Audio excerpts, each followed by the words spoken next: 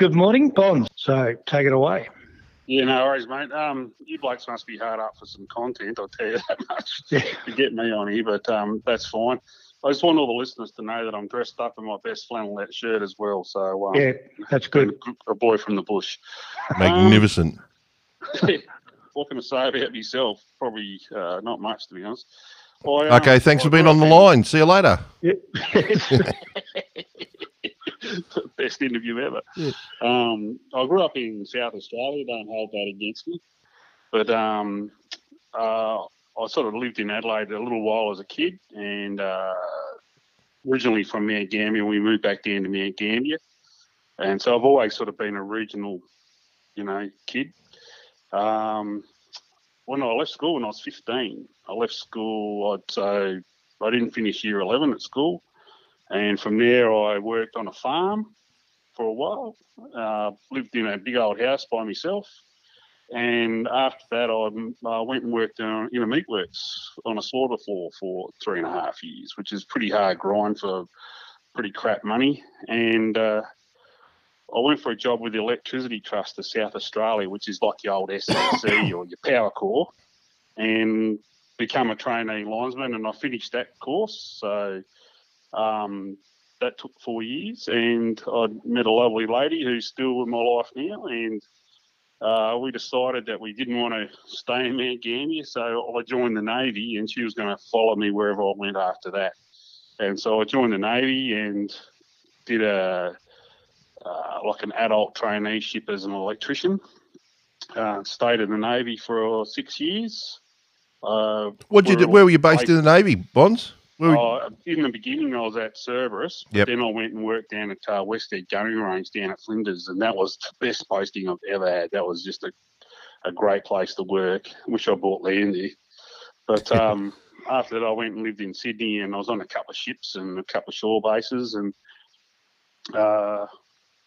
Sharon was pregnant, so we decided that being away all the time, because we used to be at sea for a long time, wasn't a good thing for the family. So we left the Navy and moved back to South Australia, and I spent about 4 or 5 years in the wilderness, I call it, in City Street, and I just didn't connect. I just, being, as you can understand, being in a uniform, people sort of like think differently to cities, and I was living in Mount Gambier, and we used to get like Victorian television, even though I was in South Australia, but they had for coppers in Victoria, and I thought, I'll have a crack at that, not thinking I'd get in, and lo and behold.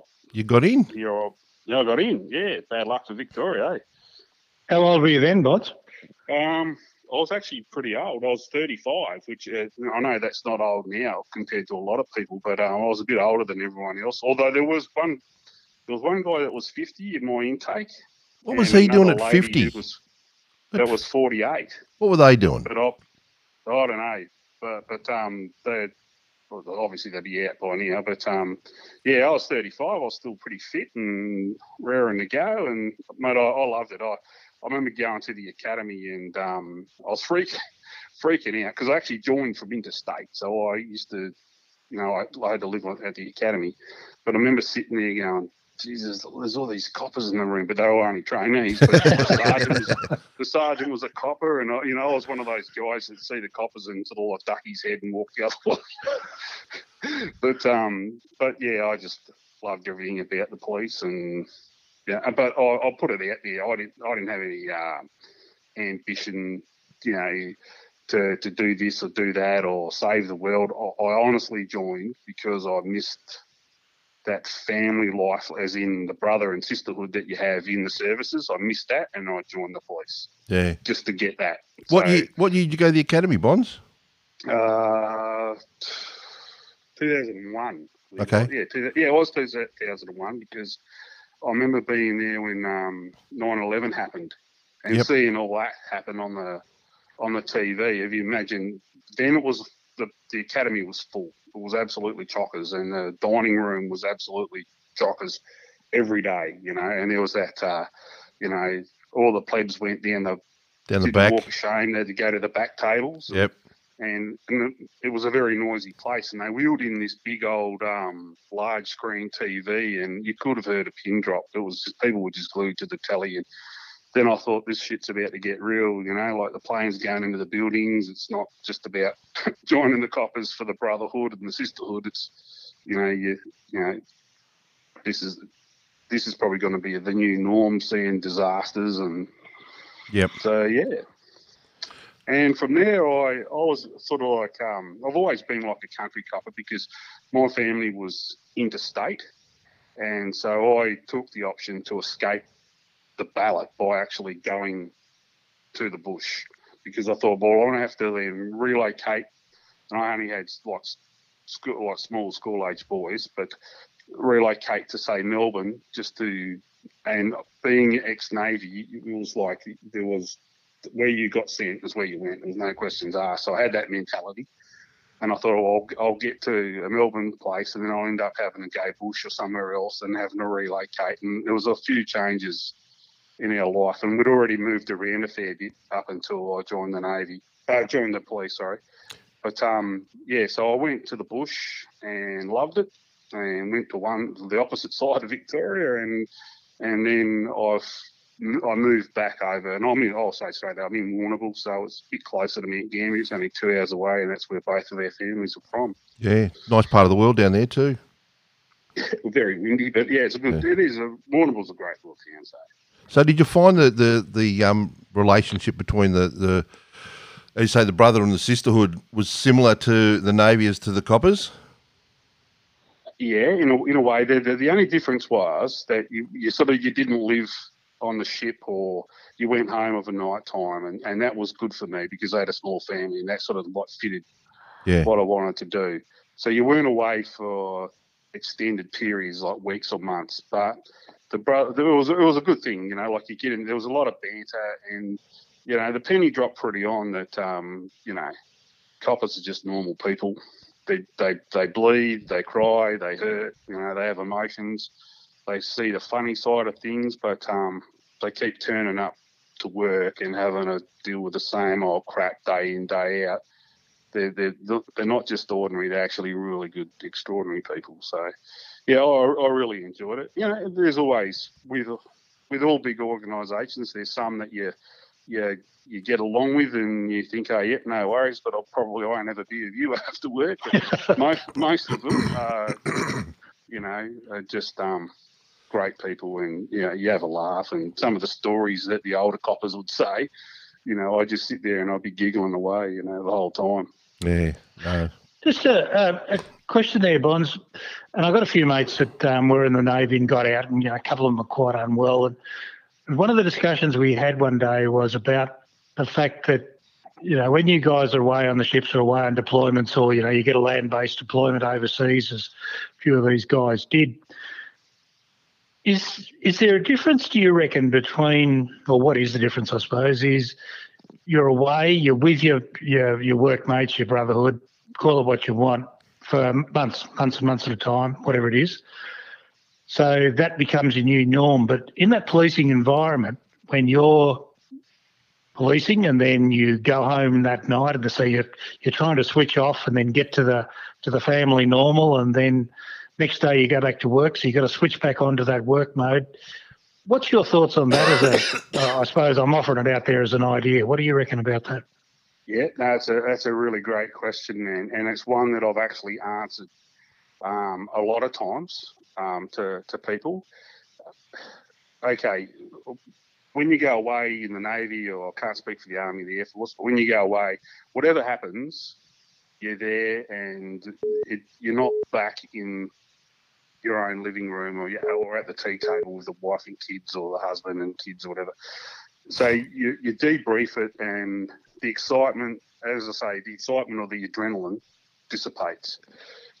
With police, and I can only speak from my own personal thing, but you go and see something horrific and absolutely tragic, and you knock off, and within an hour or so, you're sitting home and you're eating tea with, little kids and your wife, and they'll say, what did you do today, Dad? Did you catch a crook or whatever? You go, Yep, no worries. But the adrenaline's there, and your mind is just rushing, absolutely thinking it. You can't just totally switch off. If there's a copper that can actually switch off and not let it affect them, good luck to them. But I think they'd be very rare. I think most people would have to keep thinking about it. So you don't get to debrief. You don't get to get it out of your system. You don't get to sit around in a huddle, and whether you break down and cry or you have a beer, whatever is good for you, it's still in your soul. And as you said, you're back to work sometimes within 8 hours. Other times, it might be 16 hours later, but you're back to work and you really don't get to process it. And bang, something else happens. And so you're just layering. It's that old saying, that's the straw that breaks the camel's back. Well, that's a really good analogy for police, because the straw gets loaded on them all the time. And it might not be something horrific, but it might be an added pressure from having to get something done on time, or having to be here, be there, or whatever like that. They're layers of straws. So when you do have something that you just can't deal with or can't process, that's probably why a lot of people break. How was your wife with all this Bonz? Was she, you say it kept layering up. Were you able to talk to her, or how did that happen? Mate, I can't speak highly enough of this lady. She's like, I suppose like most partners for the emergency services, they put up with a lot. But she could see that I was getting damaged each time, and she was telling me, like, you should slow down, you should do this. And I think it was just a matter of time. She knew that I was going to obviously break at some point. But as far as support goes, I am so lucky compared to a lot of other people that I have such a great partner. Like, she's fantastic, and she's always been like that with the Navy, and I've had other experience. I've had a bit of cancer in my time as well, and so we've been through the middle a bit there. And she was, again, like, an elephant stamp and a gold star. She was just fantastic. So without her, I don't know where I'd be. She'd sort of slap me around and put me in the gear and say, that it's not time to start sooking. It's time to start doing something good for yourself. Or she'd say, now it's time you can have a bit of a sook, because that's not a good thing. You have a sook, get it out of your system, and away you go. But to the second part of the answer would be, for your question, I would really love that all police stations, and I know it's not feasible, but all police stations had a dedicated space, like a room that it might be attached to the police station, but it's not the police station. And it's a room where maybe you can have a beer. I know you're not allowed to have that stuff, but have all the trophies and have all the pictures and shields and stuff on the wall of all the past coppers and funny things, And so it's a bit like a club rooms.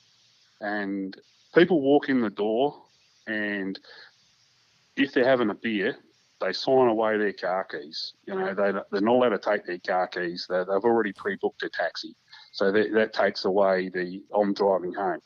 But they can sit there, and even if there's no alcohol, just have a cup of coffee or a cool drink and sit there and have a chat, watch a bit of TV and play a game of pool and get it out of your system. Have a talk about it. And not as police officers, but as mates. You know what I mean? And I think that would really help a lot of the stresses down.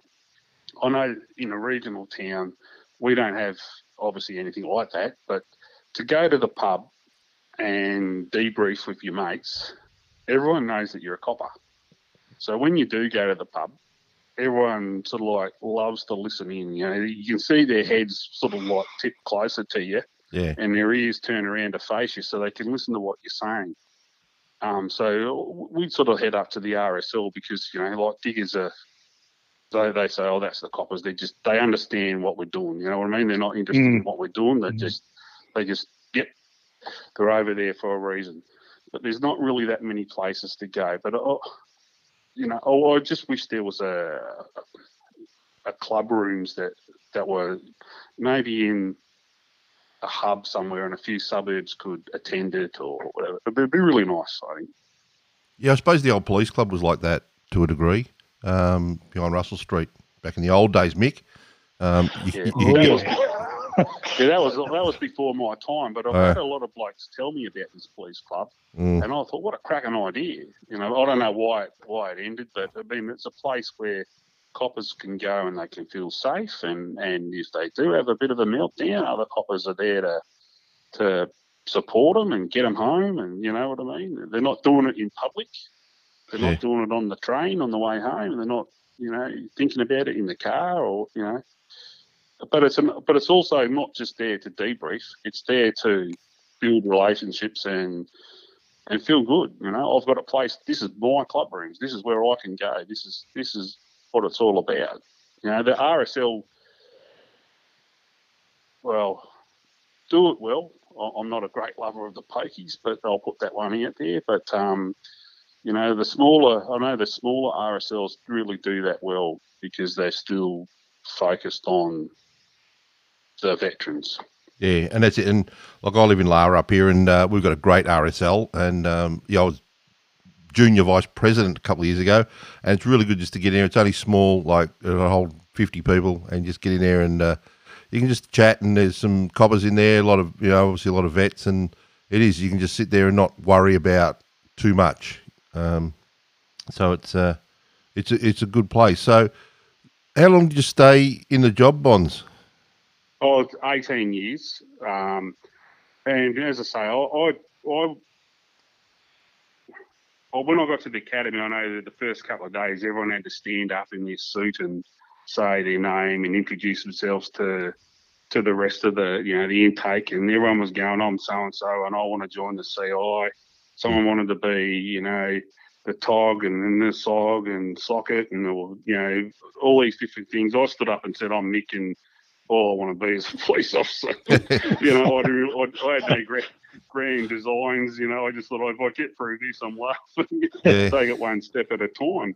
But I loved everything about the van. To me, I just think that, and people might disagree with me, but I personally think that the person on the van should get the highest amount of money. Yeah. They should, and they have to know basically so much about everything. And they deal with the angriest people, the saddest people, and I love that whole thing. Someone told me it's like a front row seat to the greatest show on earth, and largely that's true. And I ended up getting a melanoma, and that was obviously malignant, and I had a lot of major surgery in my back and my neck, and my van sort of career basically come to abrupt end because I couldn't move my neck and my head very well. I kept getting bad headaches, and then at that same time they started up the crime desks in regional Victoria, and my senior sergeant, she just said to me, have you ever thought about going to the crime scene and the crime desk? And I thought, I don't want to sit behind the desk, that'd kill me, Yeah. And she sort of slapped me around and said, it's not a desk, you idiot. You're going out. You're expected to go and process the crime scenes, but you're also a bit of a van jockey as well. And so I went there, not kicking and screaming, but I went there thinking, well, this is going to be boring. But then the penny dropped. It was like in a regional area, I could go and play van person as much as I wanted to. And we used to a fair bit because there's only one van, and a lot of times there was no van, and so you're the only unit available, so you end up going to do all the jobs, so I actually loved it, and so I did that for a fair chunk of my career. But having said that, that also worked out the other way around too, because my area of response was the South Australian border, right through to between Apollo Bay and Lorne on the coast. Wow. And it included Colac and Lismore and the southern Grampians right through to the border. So, every sort of fatal or not every, but most fatals or suicides and that, you'd end up going to if you could. There were some that you wouldn't be able to get to, but most of the times you're a bit of a filter, like a catchment, and so that was probably to my detriment. But I think that they sort of changed that now. They don't go to as much, which hopefully they don't. But yeah, and in the bush, there's a lot of high speeds, and so there's a lot of fatalities. Like where you don't have the hustle and bustle of the city and all the sketchy drug dealers, that are on every corner, so to speak. And but there's a lot of road trauma and other things. So in the end, Bonds, what got you out? Like you left without going into prying into it too much, mate. What caused you to walk away? Well, I was one of those guys that was literally like the old 10-foot tall and bulletproof. Yep. And I would turn up to a scene, and where others would be sort of like have the grim look on their face, mate, I'd turn up eating something, thinking, how good's this? And I had the black humour. It was like I was one of those cheap comedians that just had, like a bag of really lame jokes, and I'd be bringing them out all the time. And people would probably look and think, this guy's never going to break. He must be made of steel or whatever. But I remember going to a bus crash. It was a school bus, and I got hit by a truck, and the truck was doing 100 k's an hour, and it T-boned this school bus with a heap of primary school kids on it, and that was out in the bush. And a lot of kids got hurt. No one actually died, all right, but a lot of kids got hurt quite seriously, and there was a good, 10-minute drive when it should have taken probably a half an hour to get there. I won't say anymore. And when I turned up, it was like an absolute Mad Max movie disaster zone. And from there, I tell people, try and explain to people what it's like to be a police officer. So if you can imagine how much chaos was there, it was unbelievable. And because it was such a small little rural area, the old grapevine, all the mums and the dads started turning up because their kids didn't come home and they heard about this bus crash. So they turned up to the scene, and people were just screaming. It was just, and that guttural sound. And I don't want to trigger anyone, but imagine the chaos. And then after all the helicopters had left taking kids to hospital, and I was left there with a couple of other coppers to guard the scene. And it was absolutely, again, you could beat a pin drop. It was just so quiet, and you're starting to really think about what happened. But the bus is still in situ, the truck is still in situ, and you're still looking at it. And after not much sleep, we're back out there again the next day, processing the scene in daylight. And that really got to me at the time, and it started to chip away over the years. And being in a regional town, there's a lot of raffles and a lot of fundraising for these kids and their families, and it always hit the news. And so the local newspaper was like the Herald Sun. You'd see it all the time, and it was on the TV, or you couldn't help but see it, and it just constantly reminded me all the time of what was going on. And then after that, I just had a big spate of just going to everything. But there was a few other incidents that started to really get to me, and my suit of armour started to get chinks in it. I started to get a bit wobbly, and but I had I try and describe my PTSD like how soldiers, they go to war and they're never satisfied or settled when they come home. They need to go back to war.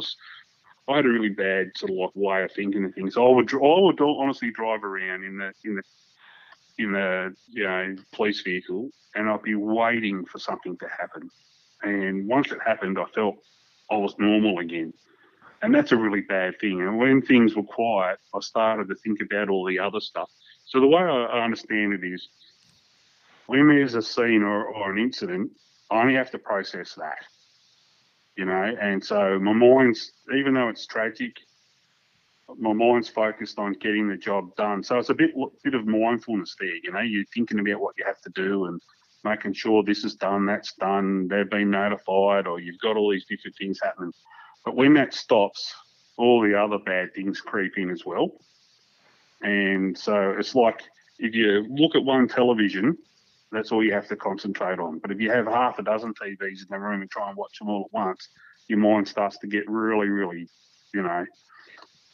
sore, and you just can't process everything. And that's what was happening to me. And a couple of incidents happened, and I had a bit of a breakdown. I went to the GP, and I remember sitting in front of this GP, and I was just for about 20 minutes, and I couldn't speak. And he was a really good GP, and he could tell that I just wasn't in a good space. And he said, I want you to have time off, da-da-da-da.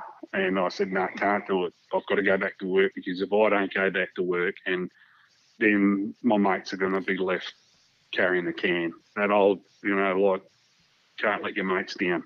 I went back to work for 12 months, and then I started to really wobble bad, and I went back to the same GP, and he said, yep, I didn't think you'd last 12 months. I thought you'd be here within 2 days.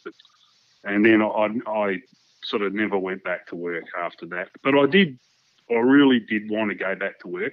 I was one of those guys, now I'll go and do this course, and she'll be right, but and everyone told me, I don't think you'll ever go back, mate. You're a bit on the loose cannon side, but it's worked out good for me now. I feel pretty good.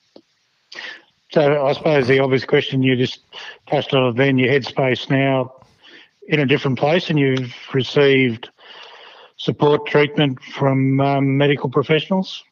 Yeah, I went and I actually did the 10-step GP program by myself, and that's like to go and see a psychologist, and then she explained to me perhaps this needs to be, a work cover thing, and then I went down the work cover route, and it was pretty good.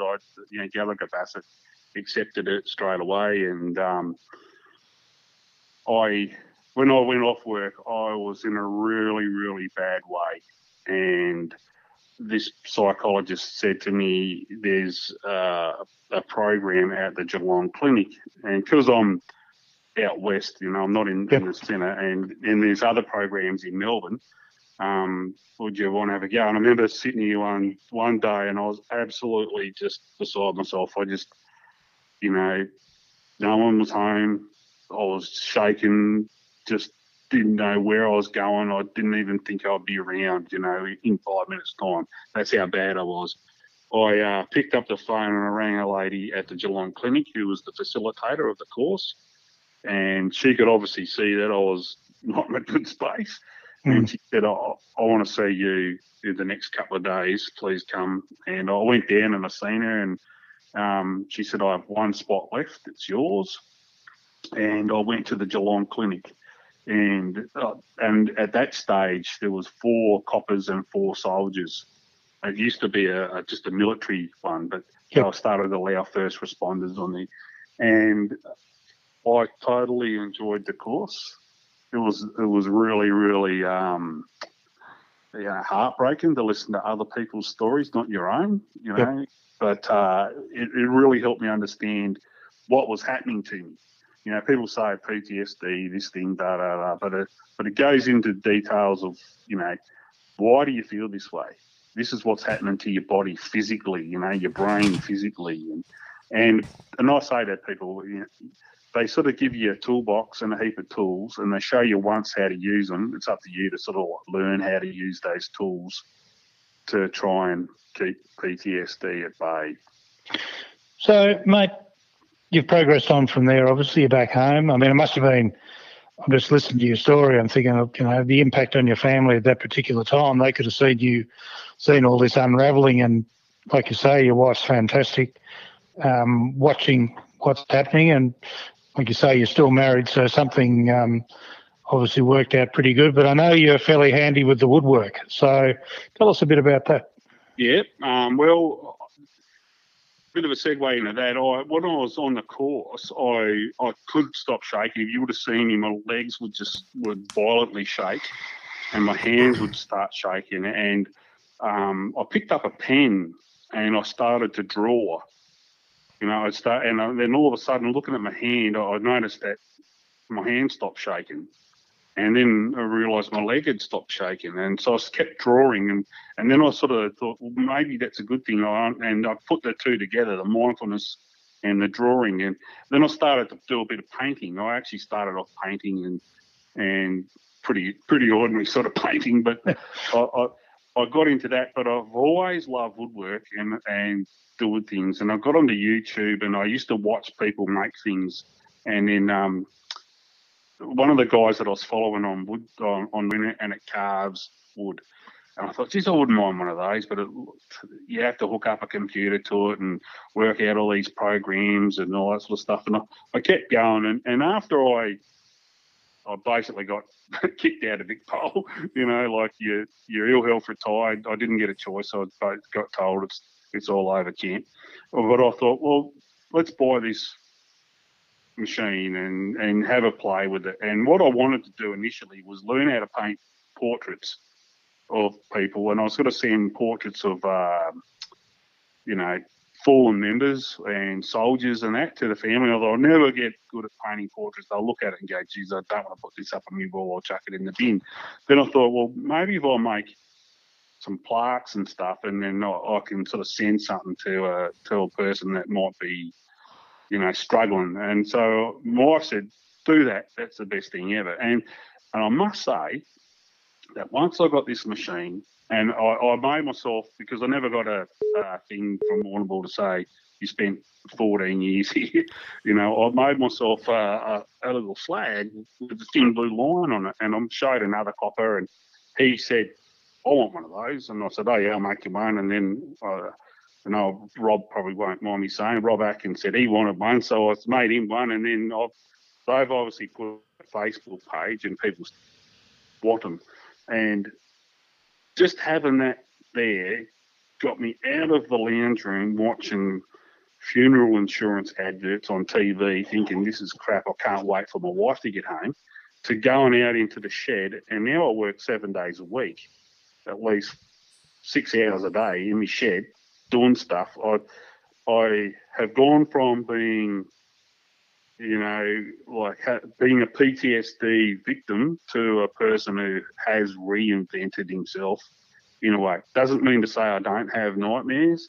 I don't have bad thoughts. Even while I'm doing the machine, I still think about stuff, but I don't think about it as long because I've got other stuff to do.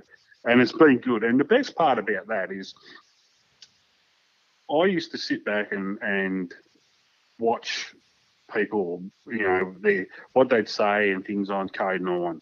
And at first I just thought, hey, what's this Code 9 thing all about? I'll just watch that, even though I was in a bad way. But I remember looking at it and I think, that's answered my question. That person has asked a question that I have, but I can't ask anyone else because I'm way out west. And all of a sudden, bang, bang, bang, 4 or 5 other coppers have got on there and said, yep, that happened to me. You go here, you go there. It's not that bad, like IMEs and that. And I thought, well, this is not a bad idea, this bloody Code 9 thing. It's all right. But I always was very quiet. I never said anything on there. And as I say, I got outed by a couple of other blokes putting, the plaques on the Facebook page. But I must say, in the last, 2 or 3 months since I've been making all these things, I've spoken to so many members, and I've never met. I don't even know what they look like, to be honest, but there's that real connection. And I know in myself, if I'm having a bad day, I could just text them and say, how you going? And they'll have a chat with me, I think it's the best thing, really. Kudos to Mark Thomas and everyone else who set up this Facebook page, because it is a really good thing. And last night, I won't go into the details, but people would know that was a classic example of the brother and sisterhood coming together to looking after one of the members. It was really good. Well, Brett and Bonz, I reckon that's probably a good place to end it. So, Bonz, thanks, mate. For sterling interviewers like Brett and I are, we just shut up and let you do it. Yeah, mate, it was great. Fantastic, mate. I've never, I don't think I've listened to such an eloquent story for a long, long time. So good luck to you, mate. Yeah, no worries, and I'll put it out there. Like, I'll make a rod for my own back here. I know that, but I've said to a couple of other members that I've spoken to, if there's someone that that's having a really rough time, and they're down on their luck, and I mean, just let me know, and I'll make something and send it to them. Might not be perfect, but I'll just, I don't want any money. I'll pay the postage. I don't care. Right? That's great. I don't want any recognition for it. I mean, they'll just get it in the mail, and just so they know that someone else, and in fact, not just someone else, but lots of other people are thinking about them. And I think that's the thing. Once people realise that whoever come up with the phrase, you're never alone, just hit the nail on the head, because I did feel alone here in the West, because I'm not in amongst everyone else in the city. I'm not within. I know you can't do it now with the COVID, but I can't just go and have a cup of coffee willy-nilly. I've got a few blokes that I do that with, but I do feel really connected to a lot of people, more so now in the last 3 months than I did in the last 18, 20 years, That's great, mate. That's a really good message. Yeah. All right, Bonz. Well, mate, thank you so much for being on. I don't know what our podcast's called yet, Mick. It's Brett and Mick. We better come up with a name, buddy. Yeah, and mate, well, good luck with it all. And yeah, if people want to get hold of you, they can jump on the Facebook page and get hold of you there. No worries, and I mean, hopefully next week or whenever you do another one, you get someone more interesting than me. Ah, mate, you're tell you excellent. what, if we're going to have a score out of 10, you're sitting at about 9.2 at the moment. Yeah. So, geez, the others must have been pretty shit. Oh, you're the first one, mate. Don't worry about it. You've set the bar high, Bonz. Oh, righto. All right. All right. Catch you. No worries.